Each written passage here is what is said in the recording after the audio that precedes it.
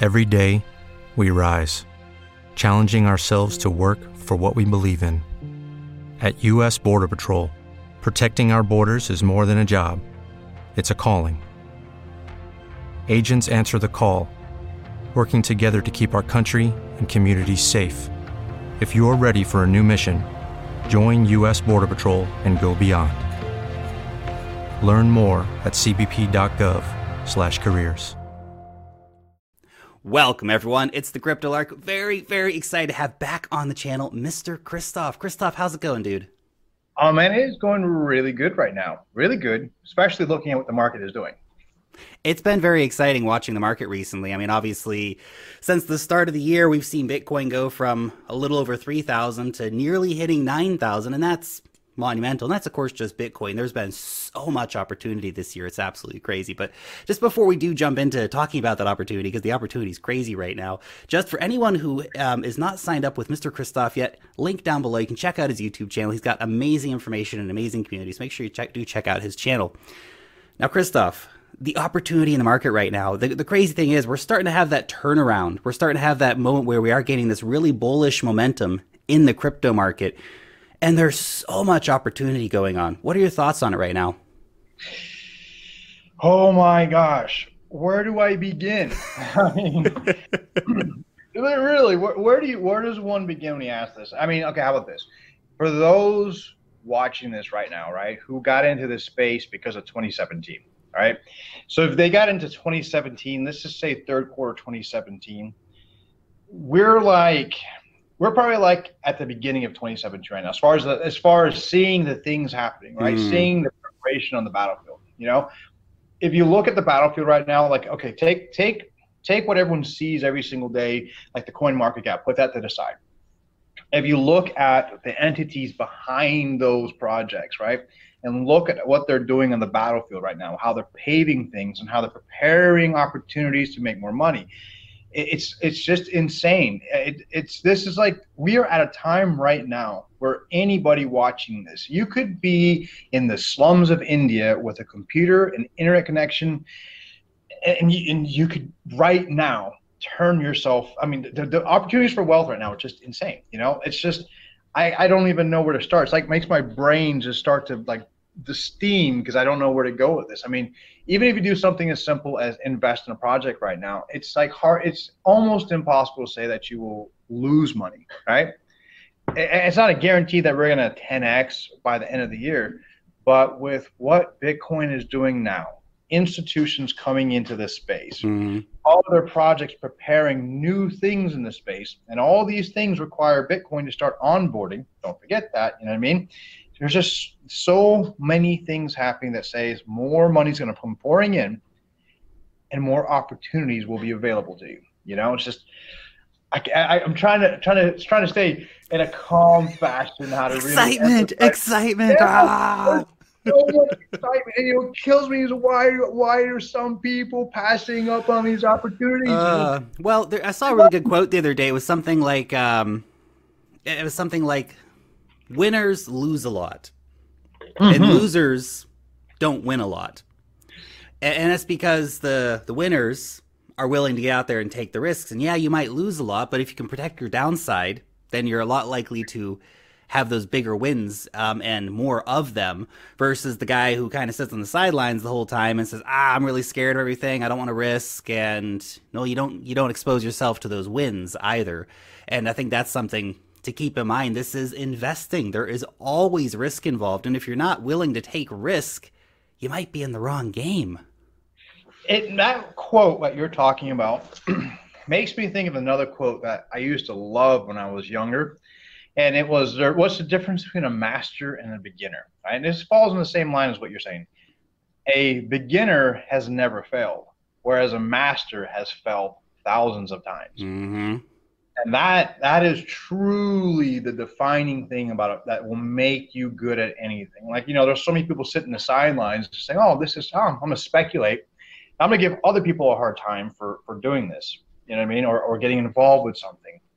But I myself, I'm not really going to go on there and take any risk. You know, without that risk, there's no reward. And it's true, though. It's true. Right now, where we're at, in my opinion, not financial advice, but in my opinion, is this time period right here before all the crazy copycats get in the space. Like Binance really controls the IEOs. Yes, there's other launch pads out there that are trying to do IEOs, but there's going to be more copycats, and there's going to be other kind of things coming out trying to recreate this just to grab cash. Mm-hmm. Things get really dangerous at that point, get even riskier.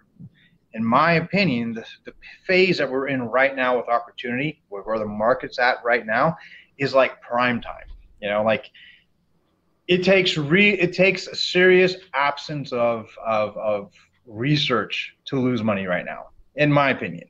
Well, there's a lot of good projects out there and a lot of good projects coming in. I did a poll recently on Twitter, and the question was, well, what do you think's going to do better return wise over the coming year or whatever? And it was I gave the options: Bitcoin, Ethereum, recent IEOs, or older projects. And actually, people chose older projects more than everything. Bitcoin and Ethereum were kind of neck and neck for second and third place, and recent IEOs were just way out the bottom at only like 10% of the voters.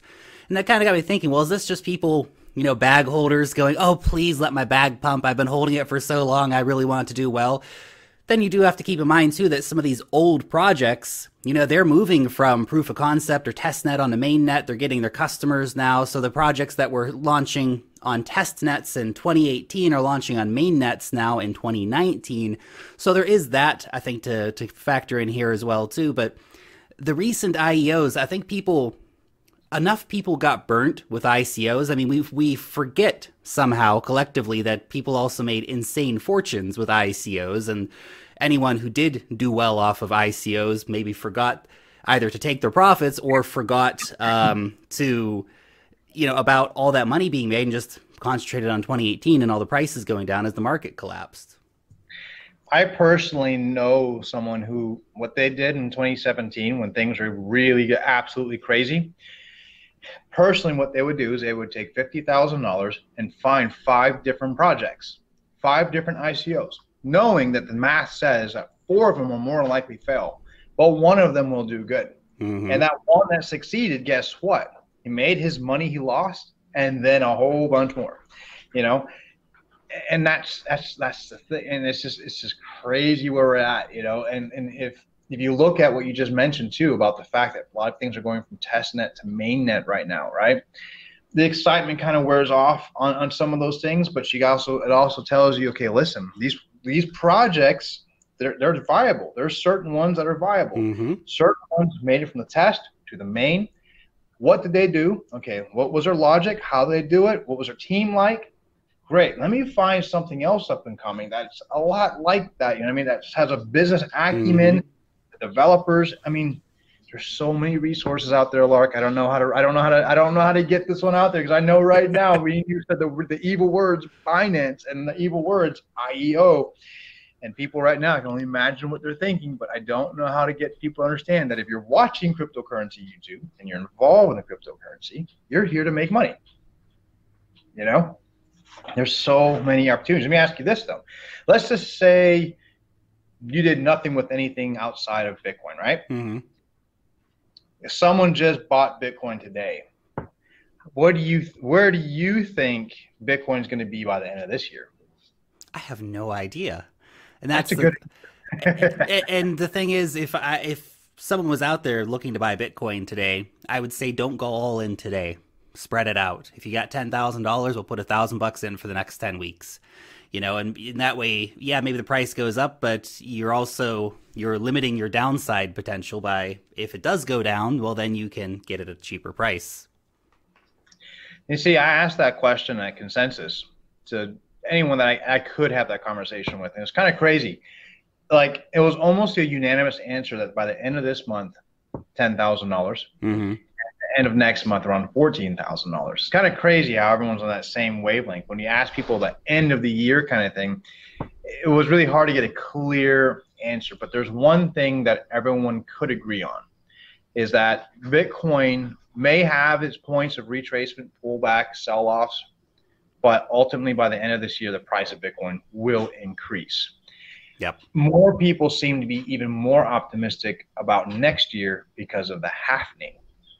Me as a miner, I'm very optimistic about that. Would you like to hear what I learned at Consensus about mining? Absolutely. Well, definitely mining is, I want to really be part of our conversation today because you're in the thick of it, right? You're actually running a mining farm. So I think you've got insights that no one else can really give you in terms of mining. If you got one or two miners at home, well, that's cool too. But like running a mining farm is a very different gig.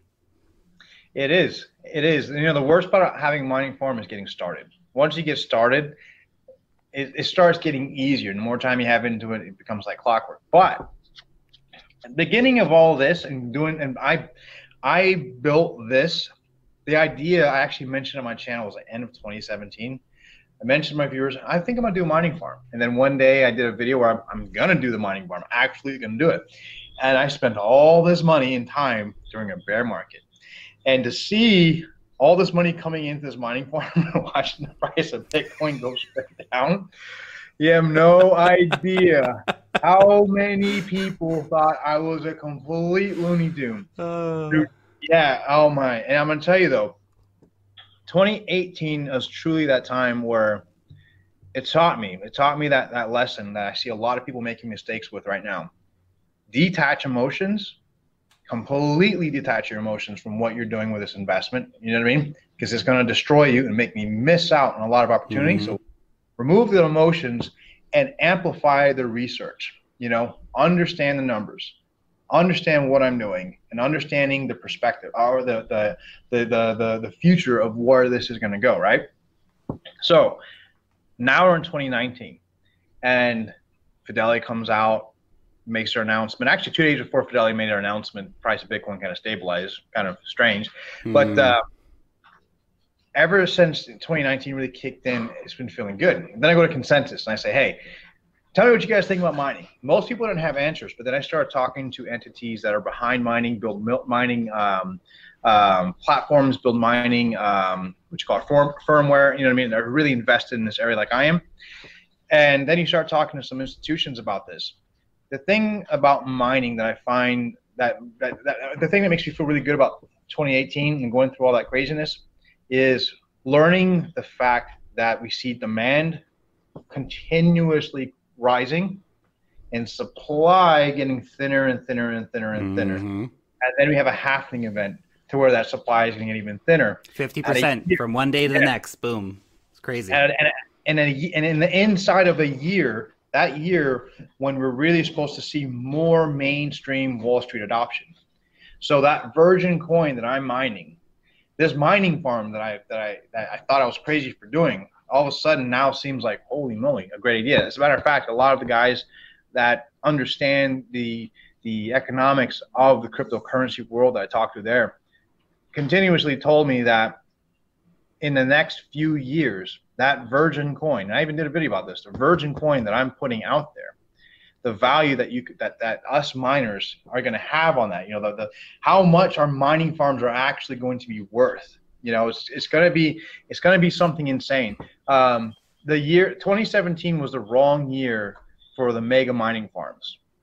Yeah, we saw some big Japanese companies, for example, dropping, you know, hundreds of millions of dollars into it, and they shut down operations in late 2018 because they weren't making any money. They lost it all. Yes. Even recently this year, several shut down. There was one in Canada that shut down where I'm planning on buying their S17s. You know, they're still shut down, but they over-engineered, overspent. You know what I mean? They went too big the way they try to do things. But in the next few years, these mining farms, anyone watching this that has a pretty big mining farm, I mean, it's literally going to be like a diamond. It's going to be like mining diamond, something super rare, everyone wants. Mm-hmm. They're going to want to take that Virgin coin. This is something else I didn't think about. A lot of things that's going to happen because we do this now is we sell our Bitcoin OTC. We don't sell it on the market. I don't know if any miners that actually small miners do, but I don't know if any big miners actually sell it on market. But the resell of this Bitcoin, especially we sell it like a Bitcoin ATM, we could sell it to 5% over spot. Believe it or not, you can sell it quite a bit more because it's Virgin, right? But I was told that it'd be treated a lot like the diamond, how they do diamonds, to where, you know, they mine these diamonds, and instead of buying them, right, for X amount over spot and reselling them, they buy them and lock them up. tighten the. They want to take them off the market. Of course, I've always thought that Wall Street would be doing that exact thing. They're buying them, taking them off the market, creating that scarcity, and that's one of the reasons why I don't like selling my Bitcoin. And just because I know this is happening, right? And it's kind of that situation where you got to keep accumulating them. One interesting thing about the Virgin coin thing you're mentioning is I've talked to another miner before, and he was saying, well, it's really good for us to have these Virgin coins because people want them because they can prove the origin of them. They can say, well, I got it from that miner there. It's not these coins that have been in circulation for 7 or 8 years, and God knows what happened to them. God knows who used them for what. And that's, for us, is a problem because we need to have that proof of origin to say, well, or at least it's better for our investors or our lawyers or whatever it might be. Have you run into any of that? No. It also depends on where you're offloading your Bitcoin. I honestly try to stick with the ATMs, the Bitcoin ATMs, as far as where we offload. Now, you can supply the OTC market. There are trading desks that'll buy it from you. Bitfinex is actually one of them. I've never sold a Bitfinex. I just don't want to. But if you sell to an OTC desk, an actual OTC desk, then you have to run into proof of where actually show and make sure you can prove that you're putting Virgin coin on their desk. Mm-hmm. I mean, because the OTC market, there's so many different things with it. You have Virgin coins or they call it legacy coins, right? So the legacy coins are worth quite a bit because these legacy coins are the ones that were remained on a wallet even during the times of forks. So these forks haven't been claimed on these coins. Mm-hmm. Those coins are actually out there. You know what I mean? And then you have your SegWit coins and everything after legacy. Then you have your Virgin coins now. And the same thing. If you could prove these are Virgin coins, never been used, never been circulated, you can put them on an OTC desk and you can lock them up. You can sell them in a lockup. And then you have something that has more value that you can use to say it's going to have more value down the road. I mean, it's kind of a crazy market. It's almost like the diamond market. It really is. But I have never, while I've myself got involved in OTC in 2018, my mining farm never really got involved in there. I don't know. But right now that market's really changing. It's really, really getting tight. There's so many people out there saying that they're dealing with OTC Bitcoin right now, but I can tell you right now, from me still talking to some of those people, it's like it's getting really thin. About the only place where you can buy OTC Bitcoin is from a trading desk now, OSL or a Bitfinex, something like that. Because if you look at what happened, I mean, we have the statistics, it's 10.5 million Bitcoin haven't moved in a year. We've seen that during the bear market. It's come out today that whales have gobbled up 450,000 Bitcoin. So that's 11 million Bitcoin out, right? We're only at 17.7 million right now. Then, of course, we have to account for all the little holders who have, 1 or 2 or 5 or 10 Bitcoin. Those guys are holding. Then, of course, you have to account for what the exchanges themselves are actually holding in terms of, customer funds or whatever that are actually sitting on those exchanges. And that's probably a couple million between all the big exchanges. So we've just got down to a number where there's not a lot of Bitcoin. And especially when we go back to our earlier conversation that everyone thinks the price is going to go up. That's kind of the general mentality right now. By the end of the year, we don't know what the price is going to be, but it's going to be more. And if that's the mentality, who is going to their OTC desk and saying, yeah, I'm just going to sell 1,000 Bitcoin because I don't think that it's going to go up like everyone else does. There's going to be those people, but it becomes very rare on the markets, and that's something really to keep in mind.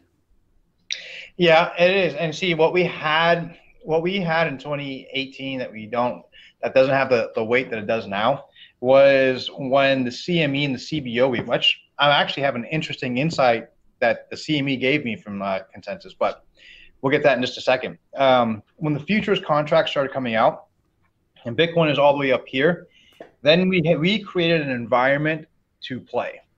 We created a huge environment to play, and it was pretty clear that Bitcoin was heavily bought up at $3,000 in 2017. Once we hit like $3,000 and up, there was a lot of control in that range, right?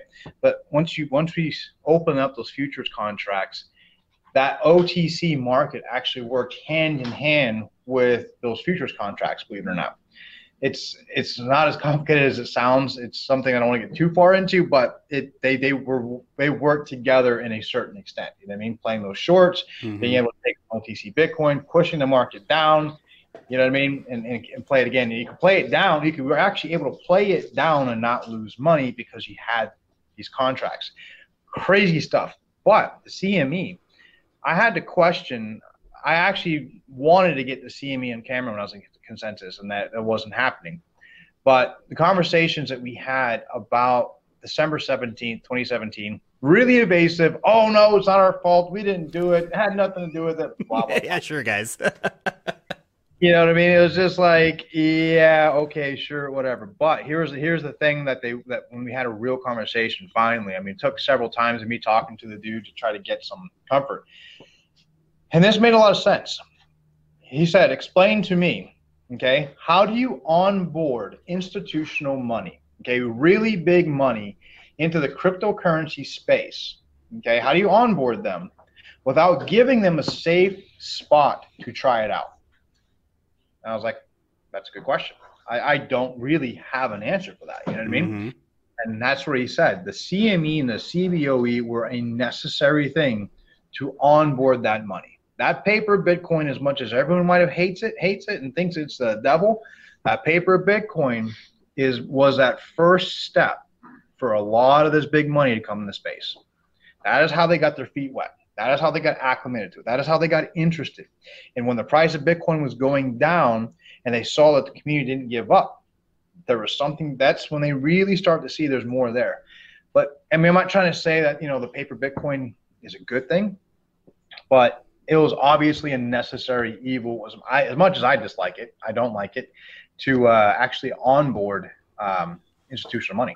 I think there's two really big different ways that institutions are getting involved too. There is the paper Bitcoin products, and there are some that I definitely like more than others.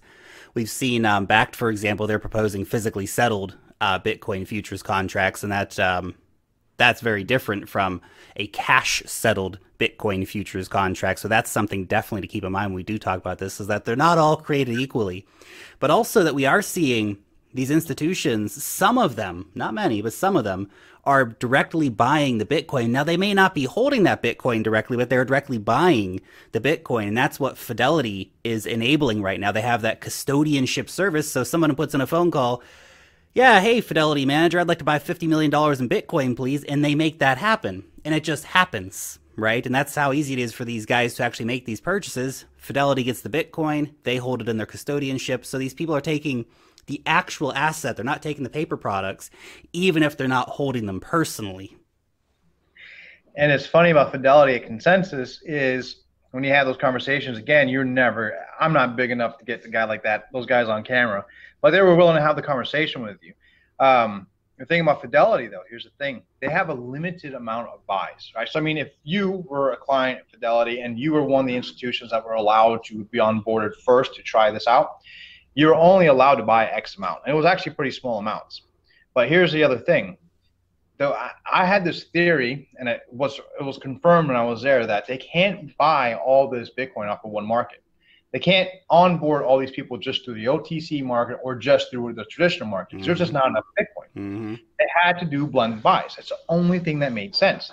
And at Fidelity, when I got to Consensus, I finally got that confirmed. That's true. Because it's mathematical. It's impossible to do this in a healthy manner. So now we have the price of Bitcoin where it's at, stabilized. We know Fidelity's putting money in the space. And in about another week, I think it is, they're supposed to onboard the rest of their institutions. You know what I mean? Now think about what has Bitcoin done this year with a small amount of guys test running, just Fidelity themselves. You know, it's just this conversation of there's just not enough Bitcoin. I feel like should be an everyday conversation for people right now to understand that the scarcity. Because I mean, you laid out good numbers. The only thing you didn't add to that was the number of Bitcoin that's lost. Yeah, that's right. Up to 6 is the estimate. On the lower end, it's 4 million, right? And that's massive. And you think about these different products. I mean, there's not enough Bitcoin probably for all of Fidelity's customers to have 5. I don't know how many exactly customers Fidelity has, but $7 trillion worth of assets. 3 to 5% of those that managed fund wants Bitcoin. Granted, yes, they're not all 3 to 5% is going to buy 100% of Bitcoin.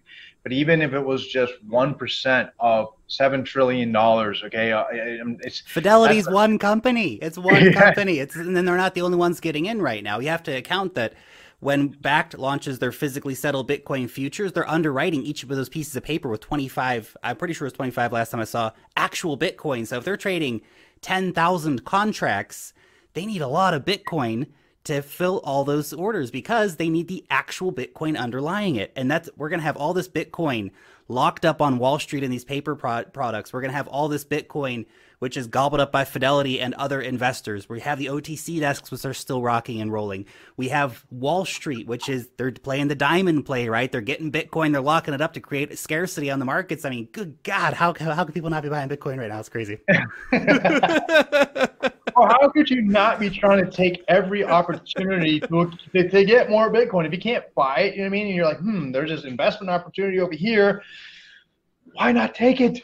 Yeah. Why not take it? I know, right? It's and there is a lot of opportunity right now in the market, and I know we kind of already touched on that, but it's just so true. It's worth repeating because there's so much opportunity. You know, one thing I wanted to mention, you mentioned that, you know, guy in India with his mobile phone out in the slums or whatever, and that guy, even if you don't have money, this is the crazy thing about crypto right now, even if you don't have money, you can still make money in crypto. How is that possible? It sounds insane, right? Well, there's so many different opportunities to actually, if you have no money, I'm talking for the guys who have literally no money, right? You're working your 9 to 5, you make nothing. You can sign up for airdrops. They literally just give free cryptocurrency away all the time, daily, for these different promotional activities. Now, you might only get a couple of bucks, but remember, Ontology, they had an airdrop of 1,000 Ontology for just signing up for their frickin' newsletter. It was worth $10,000 at its top. All you had to do was sign up for the newsletter. Anybody could have done that.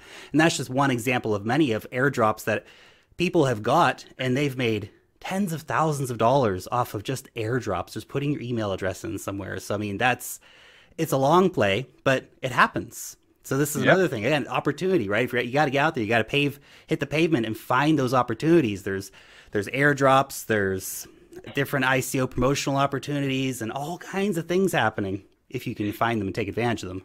You know, something crazy is before Venezuela basically went into a state of civil war. I know that no one wants to call it that, but I'm going to say that just based off of the people that watch me from Venezuela.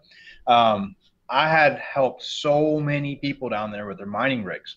These people out there, right, when their currency got locked up, pretty much worth nothing, and their way of life just pretty much stopped, they turned to cryptocurrency, and they realized that they're paying cheap power, so they started getting miners there, okay?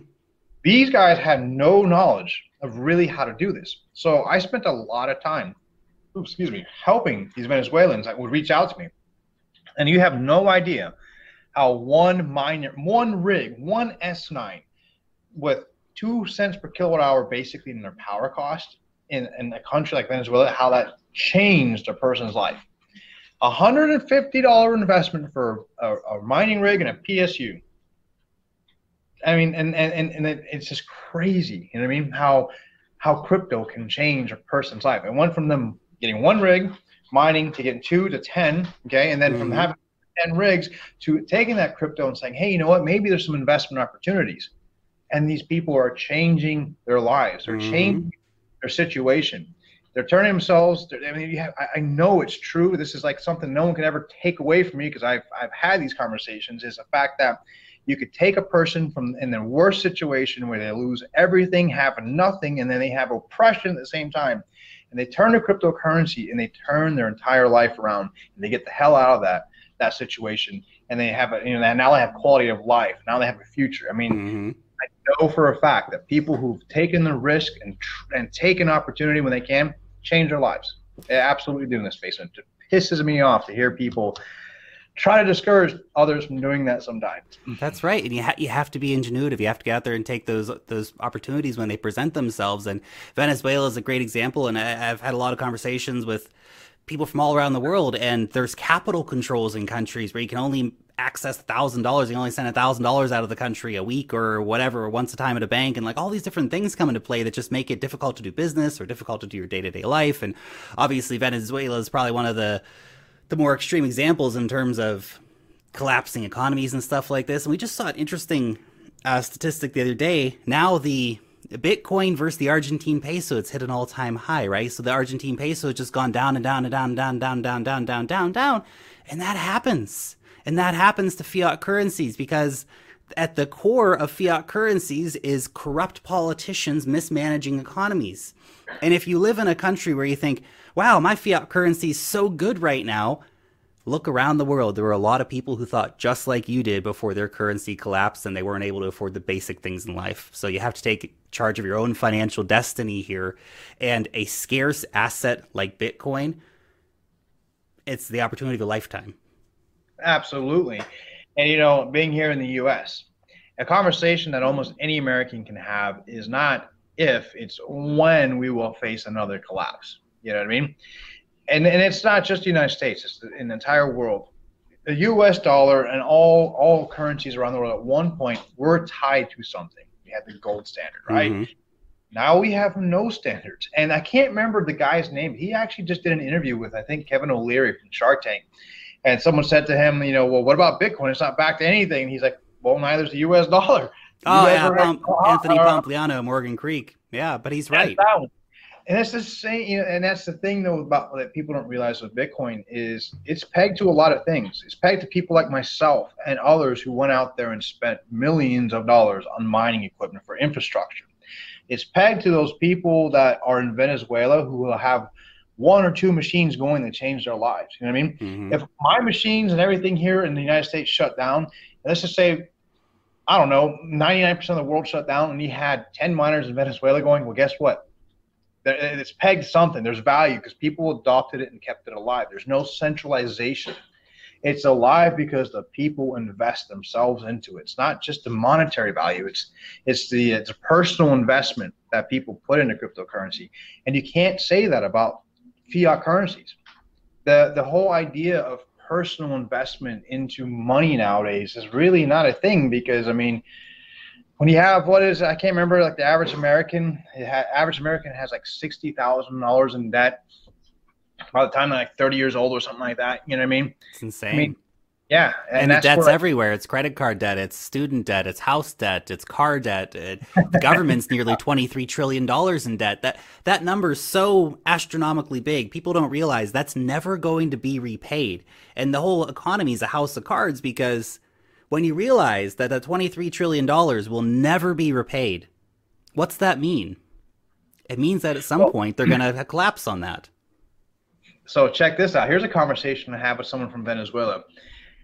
So China, basically, is one of the biggest debt holders for Venezuela. Okay, China and I think Russia, but China significantly. There's a lot of debt there.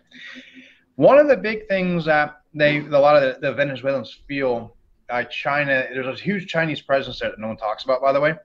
But there's this, the idea is that the Chinese are weighing in so heavily on this is because China has put a lot of countries in debt through their loans, right? Mm-hmm. Knowing people will default and they take land, they build bases or, whatever it is, but they still, just because they built a base or compromised, there's still a significant amount of debt that they'll hold over the country. But the idea that this particular Venezuelan presented to me was China is weighing strongly on Venezuela right now because if Venezuela does change leadership and the new leadership says, guess what? This is a new country, new leadership, new everything. We do not acknowledge your debt. Tough shit. Imagine if we saw every country or more countries around the world that had that kind of debt to China do the same thing, mm-hmm. which could lead to a huge problem for for the world economy. But that's the thing. That's that fragile, delicate spot. It's so delicate. It's truly like the straw that can break the camel's back. And it's just one of many. That's the thing. We got all these straws approaching the camel back at the same time. Yeah. We saw the other day that the head of the Reserve Bank of Russia came out and said that they're actively exploring a gold-backed cryptocurrency for international settlements. And what is Russia's number one export? It's frickin' oil. And if Russia starts settling oil in gold-backed cryptocurrency, that is going to rock the international system big time because that means all of a sudden that the petrodollar is going to be challenged for the first time ever, really. And just think about a country like Russia. Why would they do that? You know what I mean? Sanctions, tariffs, right? Mm-hmm. And it's just a matter of time before we do see a country like China. We know Iran is already talking about it. You know what I mean? Mm-hmm. And it's funny. This conversation, you can lead into stuff like this. You could actually guide this conversation to a whole another direction. The idea that a cryptocurrency can actually be a banking vessel to settle transactions. I do not believe that'll ever happen. Not until some sort of a major cataclysmic war or financial crisis. Because if you have, like, let's just say I don't want to say XRP, okay, because a lot of people are going to get upset about that idea, but let's just say it's like Litecoin, okay? Every bank around the world is going to use to settle payments right now. Well, there's this thing that the SWIFT and all banks around the world have to comply with. It's international financial laws, right? So North Korea, Iran, and China and Russia have certain financial sanctions set against them. That means that their whole economic model is kind of controlled by a central entity over here, and they can control who can buy what, where they can spend, right? And also who they're allowed to do business with. I mean, we've seen the U.S. telling Germany they're not allowed to buy Russian oil. Right. Now, so check this out. Now let's just say cryptocurrency becomes a vessel for that old system.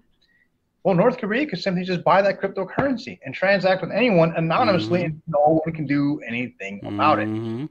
You know what I mean? It's just, I don't know. And then there'll be fight back. Yes, that's why I feel like where we're at right now, though, is with this conversation, is for cryptocurrency to really come in and actually clean things up, which I think it can. I really do. We have to enter that dark ages financially. I do. I really do. It sounds crazy, but if you look at anything in nature, you can look at cryptocurrency, especially Bitcoin, and look at it a lot like nature. Whenever you have beauty, you're going to have destruction. When you have destruction, you will have beauty. When something starts to get out of hand, something will catch you and equalize you, like the mining difficulty. You know what I'm saying? Mining difficulty is that one thing that will always keep the market in check. It's that thing. It's that natural thing that comes in there, moves with how everything else moves, and too much is never ever accepted in that system. I look at cryptocurrency and I look at nature all the same. I feel like we need to see the dark ages in money to really change, to get that beauty. You know what I mean? The question would be, do you think that Bitcoin is the tip of the spear? Because that financial collapse at this point seems almost inevitable to happen. And we see all these things coming together, from the currency wars, the oil wars, the sanctions regimes, the challenge to the petrodollar, the massive debt bubbles, and all this stuff. Will Bitcoin be part of that movement, or other cryptocurrencies, whether it even be gold-backed or different stable coins or whatever it might be? Will they kind of be that tip of the spear to actually bring that dark age around? I don't know if it'll be Bitcoin, but I do know this. I do know that Bitcoin is being treated like gold. And I know it's being treated like gold by American venture capitalists and our institutions. I know it's being treated by gold, but here's the thing. So at Consensus, I actually had a debate with an institution while I was there. And in the very end, I made him realize that Bitcoin, every cryptocurrency on the market is pegged to Bitcoin. Bitcoin is the king. It is the gold. And every other currency out there right now is fighting to be that cash. Right? That's what they're out there. That's why everyone's talking about transactions per second. That's the stupidest argument in my opinion, but that's the argument that every currency tries to give you. I think when that war is won, the cash war is won for currency, I think at that point, then we'll see a real disruptor. Because I mean, Bitcoin is something that I don't want to sell. You know what I mean? You don't want to sell. Most people don't want to let go of it. If I could let go of something else instead, I'd feel better. You know what I mean? I think once that war is won, I think then we'll see some serious disruption around the world, personally.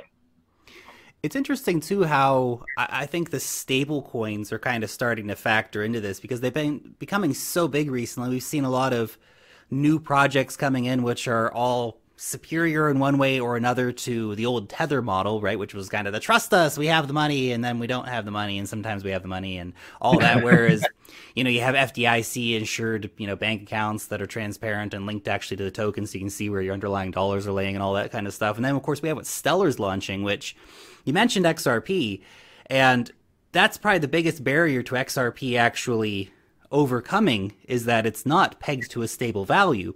And if we see what Stellar's launching with their big stablecoin network, that could be a real disruptor in the space, especially with the different countries like Brazil that they're targeting, for example.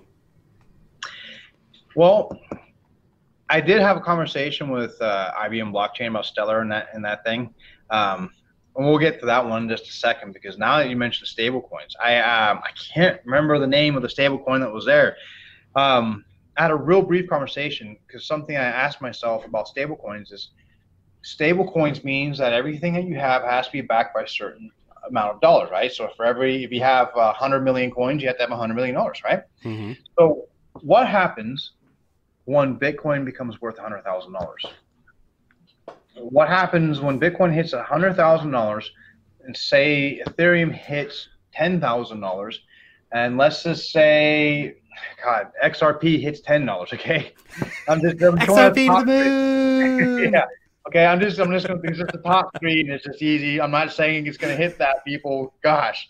But professional financial advice, guys, go buy XRP. Well, what happens when we get to that point and those market caps are through the roof? And of course, all the other altcoins out there are going to be through the roof. Where's all this fiat going to come from to support these stable coins? How is it possible? I didn't get an answer for it. So, but you can't really answer that question. I mean, what's our market cap right now? It's 274 billion. So what happens if we hit $50 trillion? That's a lot of fiat that's going to be locked up. Well, I guess one thing is that we're seeing right now is only really USD backed stablecoins. We really have very little exposure to euros, very little exposure to yens, very low exposure to pounds and Brazilian real and all these different things. We will see probably a larger plurality of stable coins coming in, which will absorb some of that, I would imagine. But the other factor that comes in is crypto-backed stable coins, because those will actually lock up the crypto and issue out the stable coins, things like Make or Die, for example. So that can kind of factor in here too. And there was no one solution, right? It'll be all these different ones coming together, but that is definitely an interesting point. See, in my mind, I have a hard time actually grasping the idea of a crypto-backed stablecoin. I do, because it's like,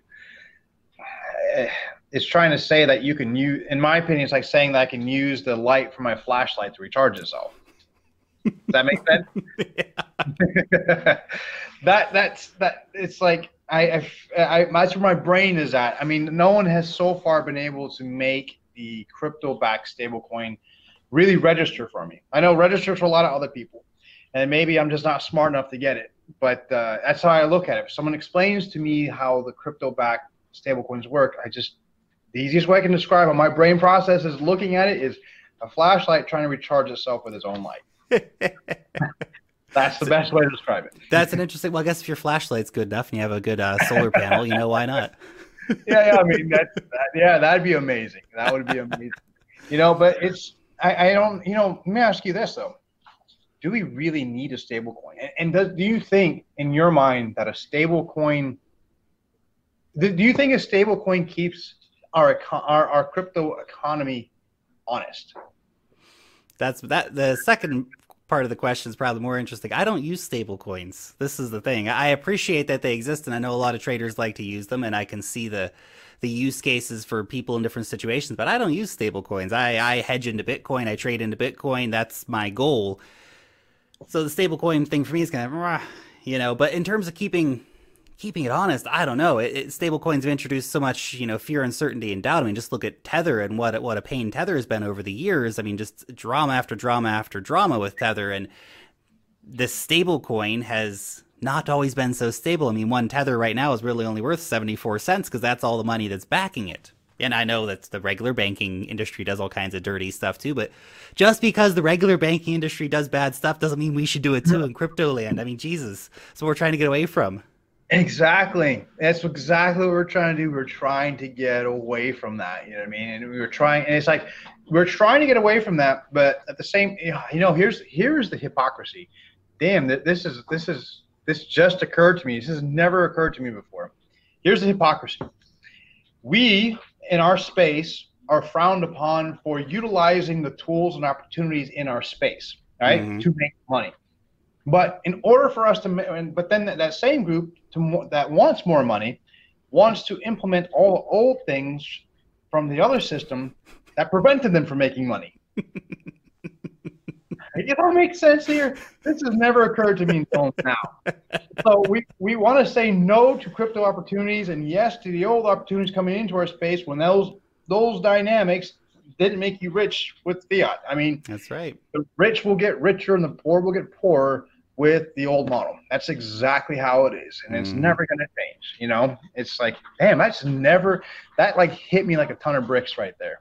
It's time to break the wheel, and that's what crypto does. And you know, this is probably the biggest criticism of the IEO market as it stands right now, is that it is, to an extent, the rich getting richer, because we can see in order to be eligible for lottery tickets on Binance, for example, you have to have a certain amount of Binance token, and that's a lot of money for your average investor, keeping that real.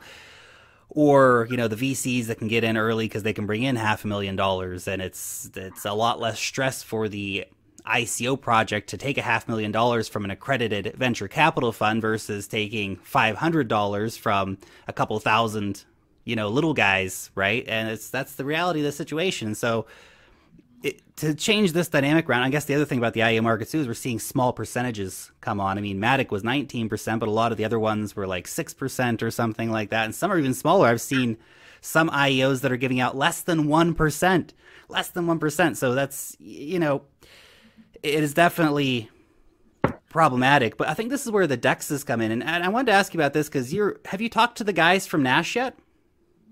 Yeah, it's funny. I just did a video about that today. You just talked to them because I saw you were going to talk to them. So you talked to the guys from Nash, and I think this is one thing that is going to be so transformational for the entire cryptocurrency economy when we have real DEXs that have actual liquidity and actual user bases, because the biggest decentralized exchanges right now are IDEX and Switcheo, and there's a couple others that have some kind of marginal liquidity, but IDEX and Switcheo are probably the only ones that kind of regularly get over $1 million a day in volume, which is nothing because Binance is doing $600-700 million a day in actual volume. So we need to break that kind of mold. So what do you think about Nash? Do you think that they could be the ones that'll kind of break that mold of low liquidity DEXs? Oh yeah, I absolutely do. When I was at Consensus, Nash, their booth was set up downstairs, like literally in the basement, okay? They were not trying to draw any more attention to themselves than they had to. But they had to be there because they had a lot of meetings, a lot of people from the VC world interested in talking to them. Me and that Martini guy were actually together that day, and 2 hours that we were down there, I'm not kidding, almost every 10 minutes, a new VC came in, interrupted our conversation, shook his hand, had a lengthy conversation about this and that, shook his hand. I really like this. You are definitely going to hear from us. I mean, the support they got, okay, from the VC world, I'm telling you, that's something I pointed out in today's video. The support that they got from the VC world is huge. And now their platform is built on top of Neo. And here's what's really, really interesting. Neo, I just did something for Neo at Consensus. I actually did an interview with John Davidos, all right, from Neo. He's the Microsoft executive that went over to Neo. This guy's pretty damn lethal. Anyhow, they were happy with some of the stuff that we did, and they're like, you know what? You need to go meet the Nash guys. Neo is really, really supportive of Nash. I mean, they have no qualms bringing them resources. You know what I mean?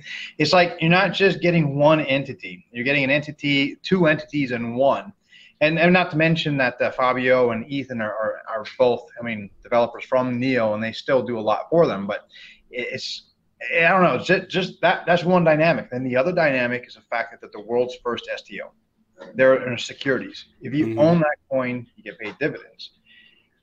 I just really think that DEX is going to be extremely successful because of the fact that the coin is not needed for that platform. The way it works is decentralized. You know what I mean? The coin equals dividends, ownership of the company, and they want you to basically take this thing right here and do all your banking and do all your trading and do all your buying and selling. I mean, I'm super intrigued by it. I think it's going to do well. I do. I mean, if you look at Switcheo right now, Switcheo is also built on Neo and it's super successful right now. I mean, it's $1 billion, but still, you know what I mean? It seems Switcheo is a good exchange, though. It doesn't get a lot of attention because I think a lot of people are afraid of DEXs for some reason because it's less familiar than the other ways to trade. But they're super easy to use. I was doing some trades on IDEX yesterday. It's like, why are people not doing this? It's just so easy to do. It's just a little bit of a learning curve, but Switcheo is great. Switcheo is a great exchange, but I think Nash is going to totally blow Switcheo and IDEX out of the water. Sorry, guys. I like you, but, you know. You know, speaking of DEXs, so there's this thing that everyone's talking about right now that at Consensus, they had this conversation about KYC, right? And how KYC and then the regulators, international monetary funds and all that stuff are wanting to get in there and create a lethal with KYC for all these exchanges. Here's what I can tell you, though. What the media is reporting on it isn't exactly the same as the conversations that you were having while you're there. Mm-hmm. The conversations that you were having while you're there were actually geared towards entities like BitMEX, believe it or not. This is where like decentralized exchanges have so much like, man, we really need them. And if whether you agree with leverage trading or not, but where there's spaces where people are making a lot of money right now that aren't doing KYC, you know what I mean? BitMEX is one of those entities that they're going to come down hard on. They really are. And that's something I think they know it's coming. You know what I mean? And I know a lot of people are in denial of it, but that article was geared toward things like BitMEX, you know? This is where, again, whether you agree with it or not, we got into crypto to get away from all that stuff, right? We did this to have our freedom, have our complete 100% choice to make money or lose your money. It's all in your hands, your control. And knowing that that kind of conversation existed, and again, whether you agree with leverage trading or not, everyone in crypto should have that freedom to do it privately, to do it when you want, 24/7, 365. So hopefully, I don't know. I think Nash will change things. Nash, of course, can't be a leverage trading platform because of what it is.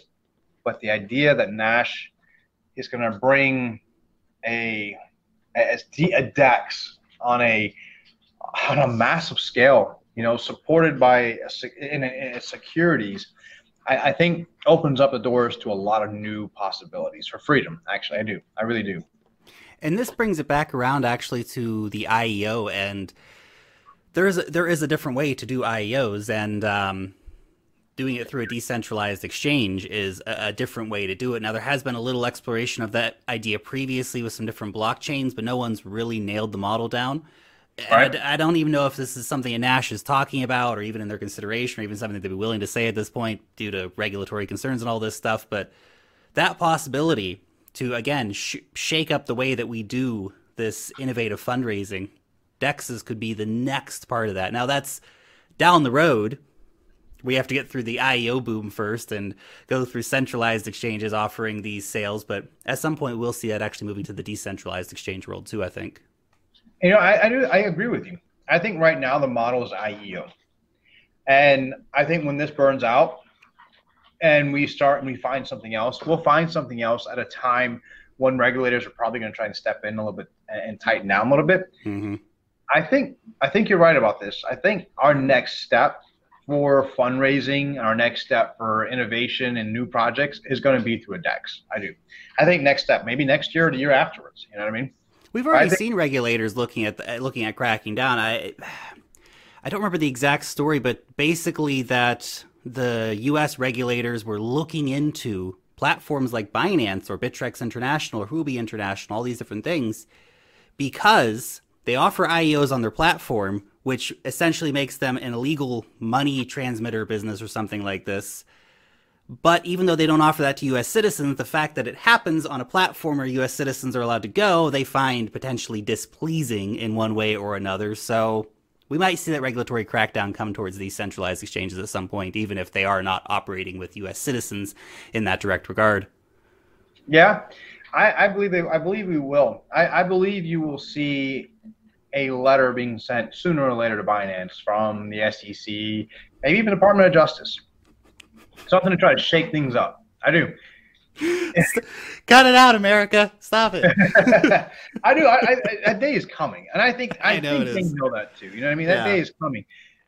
You know, and here's the truth, though. You don't have to, and this is a part again where people have to look at, you know, what's really evil here. Okay, it's not the platforms that are making people lose money that draw the attention. It's the platforms that are making people money that draw the most attention. Mm-hmm. And I mentioned BitMEX first, right? And the fact that Consensus, when we talk about KYC and the international community of bankers, whatever you call that, wanting to get together and do something, BitMEX was that conversation. And now we hear Binance. I mean, why not mention HitBTC going to go after somebody? HitBTC and notoriously known for, you know, all of a sudden your withdrawals aren't working. You know what I mean? Or, I mean, the thing has always been you have to prevent people from getting rich, at least the wrong people from getting rich. Right. All right. Who's the wrong people? The poor. You know what I mean? Yeah, exactly. You need people poor, and the world for the world of work. I guess I don't know. I want to switch gears here because on your Twitter, right?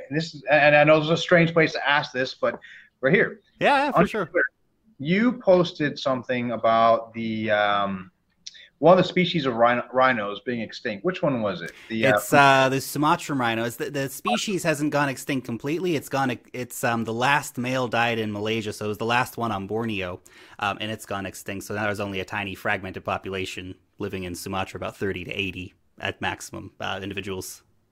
Here's a question I was wondering, maybe you would know better than I would. If not, this is something that should be thought about. Because if you think about how much financial power crypto actually has, okay, and how easily that power can grow, does something exist right now in the space for some sort of like a World Wildlife Fund or something like that in the crypto space? Do you know of?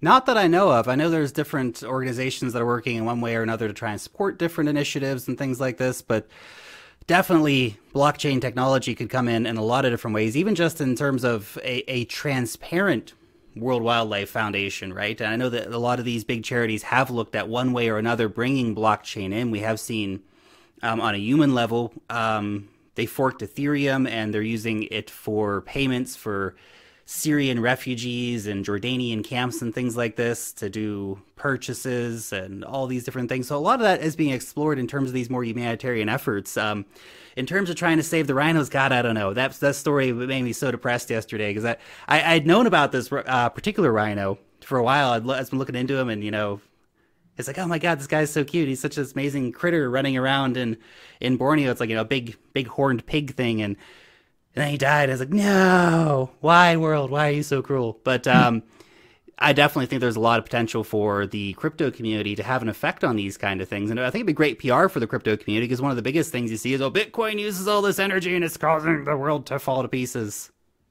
And that's, when I saw that, it actually got me thinking. It got my gears turning about that because, like, I'm a hunter. I'm a hunter. I love to fish. I'm one of those guys that I like to eat what I kill, okay? But here's the thing with that mentality is you have a strong sense of conservation. Don't kill more than you need. Mm-hmm. You know, fish. Don't take more than what you need. You know what I mean? I each year I kill 2 deer, and I can make 2 deer last me and my family a whole year. You know what I mean? I can turn it into sausage, all kinds of meat. But the conservation aspect of it is important. Fishing, I never take more than my limit. I enjoy fishing. You know what I mean? I enjoy wildlife, and then at the same time I enjoy cryptocurrency, right? And I saw that, just got me thinking about all these things that I find important. I'm sure a lot of other people find important. And I'm like, you know, I'm buying Harley Davidsons right now with my Bitcoin. I bought a Harley Davidson with Bitcoin. And I'm like, you know, there's a lot of power in cryptocurrency. And why can't we use cryptocurrency to change something? You know what I mean? I don't know. I'm just surprised that nothing exists yet, because you can do this in a way and still be profitable, you know? It's not impossible. I mean, think of all the different areas of the world that we've plugged in cryptocurrency into a profitable model. And if you turn some sort of fund or initiative, you know what I mean? If you apply cryptocurrency and that financial power towards trying to save something, right? Versus just trying to always take something. I don't know. Lark, I think there could be some sort of huge impact that could actually be made. You know what I mean? It's just, I don't know. It's got me thinking. I know it's off topic. I just don't think everything's on topic. Yeah, I know. I just don't think a lot of people have enough of these conversations. You know what I mean? Because I mean, think of the space we're in, and this goes back to the conversation I have with those in Venezuela. Mm-hmm. I've seen what getting into the decentralized world can do. You know, I don't know. It's just, I'd be completely honest. When I think about a lot of these funds, wildlife funds, just like, you know, it's just like any other business. Someone has to get paid. Yeah. You know what I mean? You know, so I mean, that's right. Well, there's a lot of different initiatives. I talked to the guys from a project called Regen Network, and they're working on like regenerating forests and soil and all this kind of stuff. And they're working with small farmers who are doing multi-crop agriculture and stuff like this versus monoculture. So actually bringing back the rainforest, for example, in Ecuador, and you can actually have your farm, but in the rainforest, and it's just better for everything. The soil health is better, the products that you make are better, the local communities are better, because now instead of cutting everything down and just putting in chocolate trees, well, now you've got hardwood trees, and you can cut those down in 20 years and make great profit off of that, and you have papayas and mangoes and all this stuff to actually feed yourself instead of just trying to sell a commodity crop to make money to feed your family and all this stuff. So there's definitely things being done, and those kind of initiatives are supported by some of the world's biggest companies who want this kind of PR thing, like, oh, look, we're supporting, regenerative agriculture in Ecuador, and here's the verifiable proof that we've done it based on the blockchain and all that stuff. So there are some projects that don't get enough PR, without a doubt, because it's not sexy, unfortunately. I would love for people to have a little more focus on trying to save the animals and preserve the rainforests and stuff like that. But the biggest conversation we ever talk about, if I make a video that says what the price of Bitcoin is going to do tomorrow, that video is going to get 10 or 20 times as many views as like, hey, let's do something good for the planet. That is an inconvenient truth. It is an inconvenient truth. And I understand it. Everybody wants to make money. That's a large reason why we're investing in cryptocurrencies, because we want to make money. But we have to realize that when we do make money, we have the ability to have positive impacts with that money. Like, you can go out and you can buy a motorcycle or a car and all those things. It's great to have convenience. It's great to have nice things. I make sure I have nice things for myself too. But one thing that I do, I always, I've got a whole raft of different charities that I have, make monthly contributions to across a whole range of different projects. And if I make more money in crypto, then I'll give more money away. And, when I have good investments, I'll give a little bit to like some of the crypto charities that accept cryptocurrency, like the Water Project, for example. They take Bitcoin donations and they're out digging wells for people, making sure that people have access to clean drinking water in some of the world's most impoverished regions. Great stuff like that. A little bit of Bitcoin can go a long way. And the one thing I think with Bitcoin donations for people or for the environment, because this is the one thing when you say, oh, I'm going to spend my Bitcoin on something, people say, oh, but it's going to go up, right? You're going to make more money off your Bitcoin at some point. It's the only thing that I think is invalidated in that conversation is investing in the environment or investing in other humans, because that is the only thing that, no matter what the price of Bitcoin is today, there's an urgent need for that money to save animals, to preserve the rainforests, to help people in impoverished situations. And the return for that is also going to be 100x return. Now, you're not going to see that personally financially, but it's going to be 100x return for those animal species. It's going to be 100x return for those rainforests, and it's going to be 100x return for those people that you help lift out of poverty or provide clean drinking water for. So I never feel bad giving money, Bitcoin, to any of these charities, because the profit is there. It's just not a financial profit directly for me. No, see, that's admirable, because I mean, at the end of the day, it's you can have all the money in the world, and you can have everything in the world, but when you don't have a world, you have nothing. That's exactly right. That's exactly right. And all this stuff adds up. The rhinos, man, they're major seed distributors in the rainforest. Without them, the rainforests are not healthy. Agreed. And that's the thing. When I saw that, kind of, I don't know, just troubles me. We're in this space. There's so much damn money in our space. There's truly power in our space. We have the power to make governments react. We have the power to scare the Federal Reserve. Mm-hmm. We have the power to disrupt countries. We have the power to give people freedom when freaking dictators are trying to take it away. and we can't. Right now, we're not set. That's what I was looking at. We're not set up to actually. We can't apply that power towards something different yet. You know what I mean? Half the time the community is just arguing over, identity politics or some BS on Twitter. It's just like, come on, guys. There's so many more things we could be doing.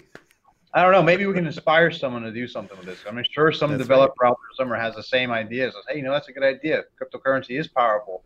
Maybe I can create a token economy or token model to make hunting down poachers profitable. Not saying kill anyone, just arrest them. Well, or just supporting those organizations that are already doing those kind of things. I mean, that's one of the biggest things right now is that there's a lot of rhinos, for example, that have round the clock bodyguards, and those guys have to be paid. And it's a very effective way of stopping people from killing them. If you have other guys there with guns to stop people from the guys with guns coming and killing the rhinos, it's pretty effective. Yeah, I mean, how did Indiana Jones say? Don't bring a knife to a gunfight. Exactly. You know what I'm saying? I don't know. It's just we have our space is so, and I think we said this last time we talked. We're like in our infancy, right? We're like toddlers right now. We're just. I don't think we're really walking just yet. I don't think we quite really realize our potential. And I also think at the same time we don't realize our potential, we're also just as naive as a toddler sometimes and missing out on where we can help ourselves and then where we can also help others, And I just feel like, I don't know, in our space right now, our space is getting very toxic, I have to say it. Our space right now is thriving more off of who can throw out the best insult, who can find the biggest crap to talk about a project, who can knock down someone else for being successful. Mm-hmm. And it's just like we've got so much power and potential. I don't know. It's the human problem of we're recreating the old systems in the new system that we're trying to build, right? We're bringing all the crap in, all of our team sports mentalities of politics and all this crap. Like, no, none of that is required here. This is the money of the future. Let's focus on building the money of the future and the economy of the future, running off of all these different decentralized systems and totally shake these models up and turn them on their head. Let's not get bogged down in the he said, she said, BS, any of that stuff. It's a massive waste of time and energy when we have all these things that need to be addressed as a human society. And we're arguing over who's right about something that doesn't matter. I used to say that that cryptocurrency and Bitcoin has more drama than the episode of the Kardashians. I used to say that all the time. And it's getting worse. I don't know what's more dramatic than the Kardashians right now. I don't know. What's that? What is that one about that little girl who grew up in the South and she called herself like Honey Boo Boo or something? Oh my God. You know exactly where I'm going. I mean, we're getting on that level right now. Like, drama, it's just killing me. It's like, what is going on here? Let's not bring this crap in here. The same time that we're being dramatic, we're politicizing ourselves, right? Mm-hmm. We want to get away from politics. We want to get away from regulators, but we ourselves want to take that role and tell you what's right and what's wrong, and don't do this because it's not working out for me, so it's not going to work out for you, and it didn't work out for me, so you better not do it, or else I'm going to ostracize you. Make sure it's like I thought we're getting away from that. I mean, you got to get such a good point. In so many ways, it's not just the financial models; it's our actions. Psychologically, it's really difficult. I mean, cognitive dissonance plays a massive role in so many things across our human experience, right? We can be presented with facts about how money works, right? We can understand those on a rational level and yet continue to ignore the reality of it because changing our belief system is too hard. Or if we are going to start dabbling in something that might challenge our belief system in the long run, we're still going to bring in all this other stuff that defines our belief system and don't want that to be challenged because, again, this is kind of the way we see the world. And it's the human experience. It's a big mess, but it's a beautiful mess, and I'm glad to be part of it in any kind of way that we are. Yeah, I didn't think about it that way. The cognitive dissonance. Yeah, we're definitely. I guess it goes back to what I was saying about. I used to say about Bitcoin is like the abusive boyfriend, right? One day is beating the hell out of you. The next day shows up with flowers and candy, and all is forgiven. This is like you go from a bear to a bull market. And it's there's this mentality. I guess it's hard to, it's this emotional mentality. I see what you're saying there. It's like, how do you break people of that though? How do you get people to say, hey, listen, fresh environment, fresh perspective? What's the secret? Where's the formula? It's really tricky. A lot of political philosophy, I read a lot of this stuff back in the day, and even taught it at university as a teaching assistant for a while and all this stuff. But like a lot of political philosophy, you kind of come back on some of these ideas. Like if we had a clean slate, right? Because a lot of political philosophy was based off of like, well, what if we had the ideal society and stuff like this? But if we had a clean slate, what kind of society would you make? What would you bring into that? Would you bring in a lot of the stuff that we've over time as results of traditions come to adopt? Probably not. Right, if you were sitting down and having this clean slate utopian build. But we don't, and we never will have that clean slate utopian build. We have to deal with trying to build the society of the future while dragging all of our baggage along with it, Yeah, it's kind of, what you're saying there makes perfect sense in a lot of ways. It really does. But you got to figure out, where in society are we imprinting these toxic, this toxic behavior, this toxic, right? Where are you doing this? And I'll give you an example, okay? God, this is way off topic, but this is we're just going off the deep end now, man. Yeah, let's just do it. Why not? So we're a couple steps away from talking about aliens and AI and. Oh yeah, I love that topic. So like when I had conversation with someone one time, and when it came to I could go this route. I had a conversation about the importance of science, math, technology, STEM, science, technology, engineering, math, right? Mm-hmm. How the importance of that, and throughout history, no matter what happens, we always rediscover it. And where I was going with this conversation with my friend is that doesn't matter what happens, that will always come back. We'll always rediscover that. And then science is a real threatening discussion towards someone who's overly religious. Mm-hmm. And, he kept saying, well, no, theology will come back. And I said, tell you what, if we threw away all religious books tomorrow and threw away all science, math, technology, and engineering books tomorrow, every one of them off the face of the planet tomorrow, which one will come back in 1,000 years? You know what I mean? But now, that being said, okay, I'm not saying that the religious side is a bad habit. I'm just saying that we imprint certain ideas and certain things, right? Our way we see things. So what do we need to cut out in order to have a healthy environment with cryptocurrency? I mean, where is that baggage stored at, that mindset stored at? So I'm trying to figure out, you know what I mean? Where is that basket? So we can just go ahead and cut that shit out of there and say, all right, let's have a real clean state with a real clean perspective and leave the baggage back there. You know what I mean? That's it. There's a lot, and there are a lot of areas, and everyone out there listening, if you're still with us, we're still with us. I said going into this, we're not going to do more than an hour. Here we are, over an hour. It always happens, Christoph. It always happens. But everyone can let us know their ideas down below in the comment section, in terms of this. But there's so many of these beliefs that we can kind of cut, like our beliefs about money, right? A lot of people grow up thinking that money, for some reason, is a bad thing. Right? So many people drag this around with them. Money's a bad thing. Making money is a bad thing. Getting rich is a bad thing. Rich people are bad. People who have money are bad. These are all beliefs about money that are inherently not true. Right? Because money is not good or evil. Money is just a medium of exchange when it comes down to it. But we have beliefs about money. Same way we have beliefs about democratic institutions, right? That the way our voting system works is the way it always has to be because that's the way my dad voted and I have to vote in the same way. Not that we could revolutionize our governments and our societies with new technology. Again, these are beliefs that we have that someone else has to be in charge. For example, someone else has to be in power when we're actually creating the very systems that let you be in power, let you be a self-sovereign agent in our modern world where you can actually make real decisions about the way society works. That technology is starting to be built. The question is, can we disconnect ourselves from our beliefs of the way we think things have to work because they have worked to let things work the way they could work? I think you just answered my question. Money. And It's money.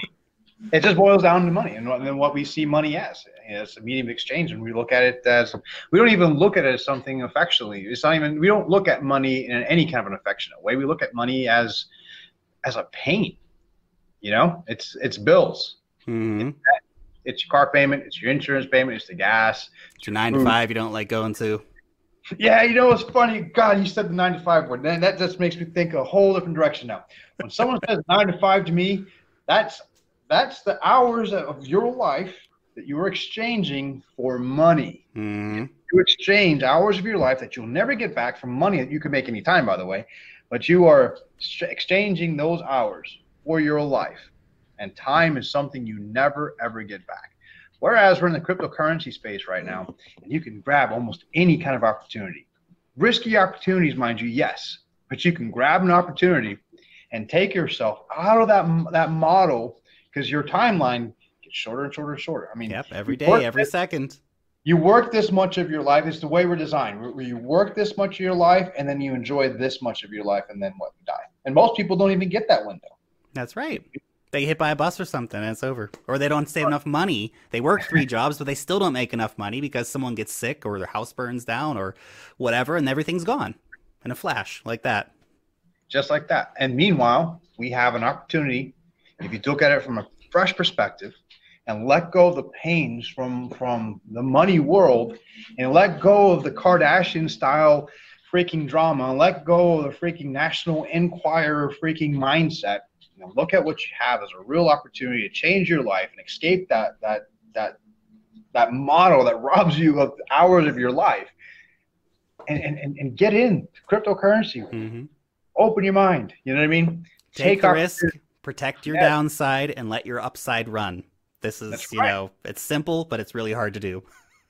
Gosh, it is. It is. I don't know. This conversation is very enlightening. We should have. We should have like a Joe Rogan experience in crypto from now on. Yeah. I mean, here. That's it. We'll talk about AI, aliens, and DMT next time. All right, let's do it. Awesome, Christoph. Well, let's wrap it up here. This has been a super, super interesting chat as always. So thanks for your time coming out today and you know, chatting crypto with me. It's super fun, and I hope everyone out there in the audience, if you stuck with us, that you enjoyed the chat a lot. I know I certainly did. So Christoph, thank you so much. Hey, anytime. I always enjoy coming on your show. Thank you. With the Lucky Land Slots, you can get lucky just about anywhere.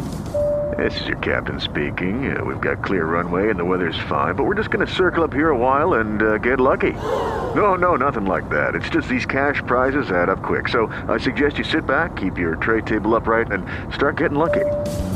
Play for free at LuckyLandSlots.com. Are you feeling lucky? No purchase necessary. Void where prohibited by law. 18+ terms and conditions apply. See website for details. With the Lucky Land Slots, you can get lucky just about anywhere. This is your captain speaking. We've got clear runway and the weather's fine, but we're just going to circle up here a while and get lucky. No, nothing like that. It's just these cash prizes add up quick. So I suggest you sit back, keep your tray table upright, and start getting lucky. Play for free at LuckyLandSlots.com. Are you feeling lucky? No purchase necessary. Void where prohibited by law. 18+ terms and conditions apply. See website for details.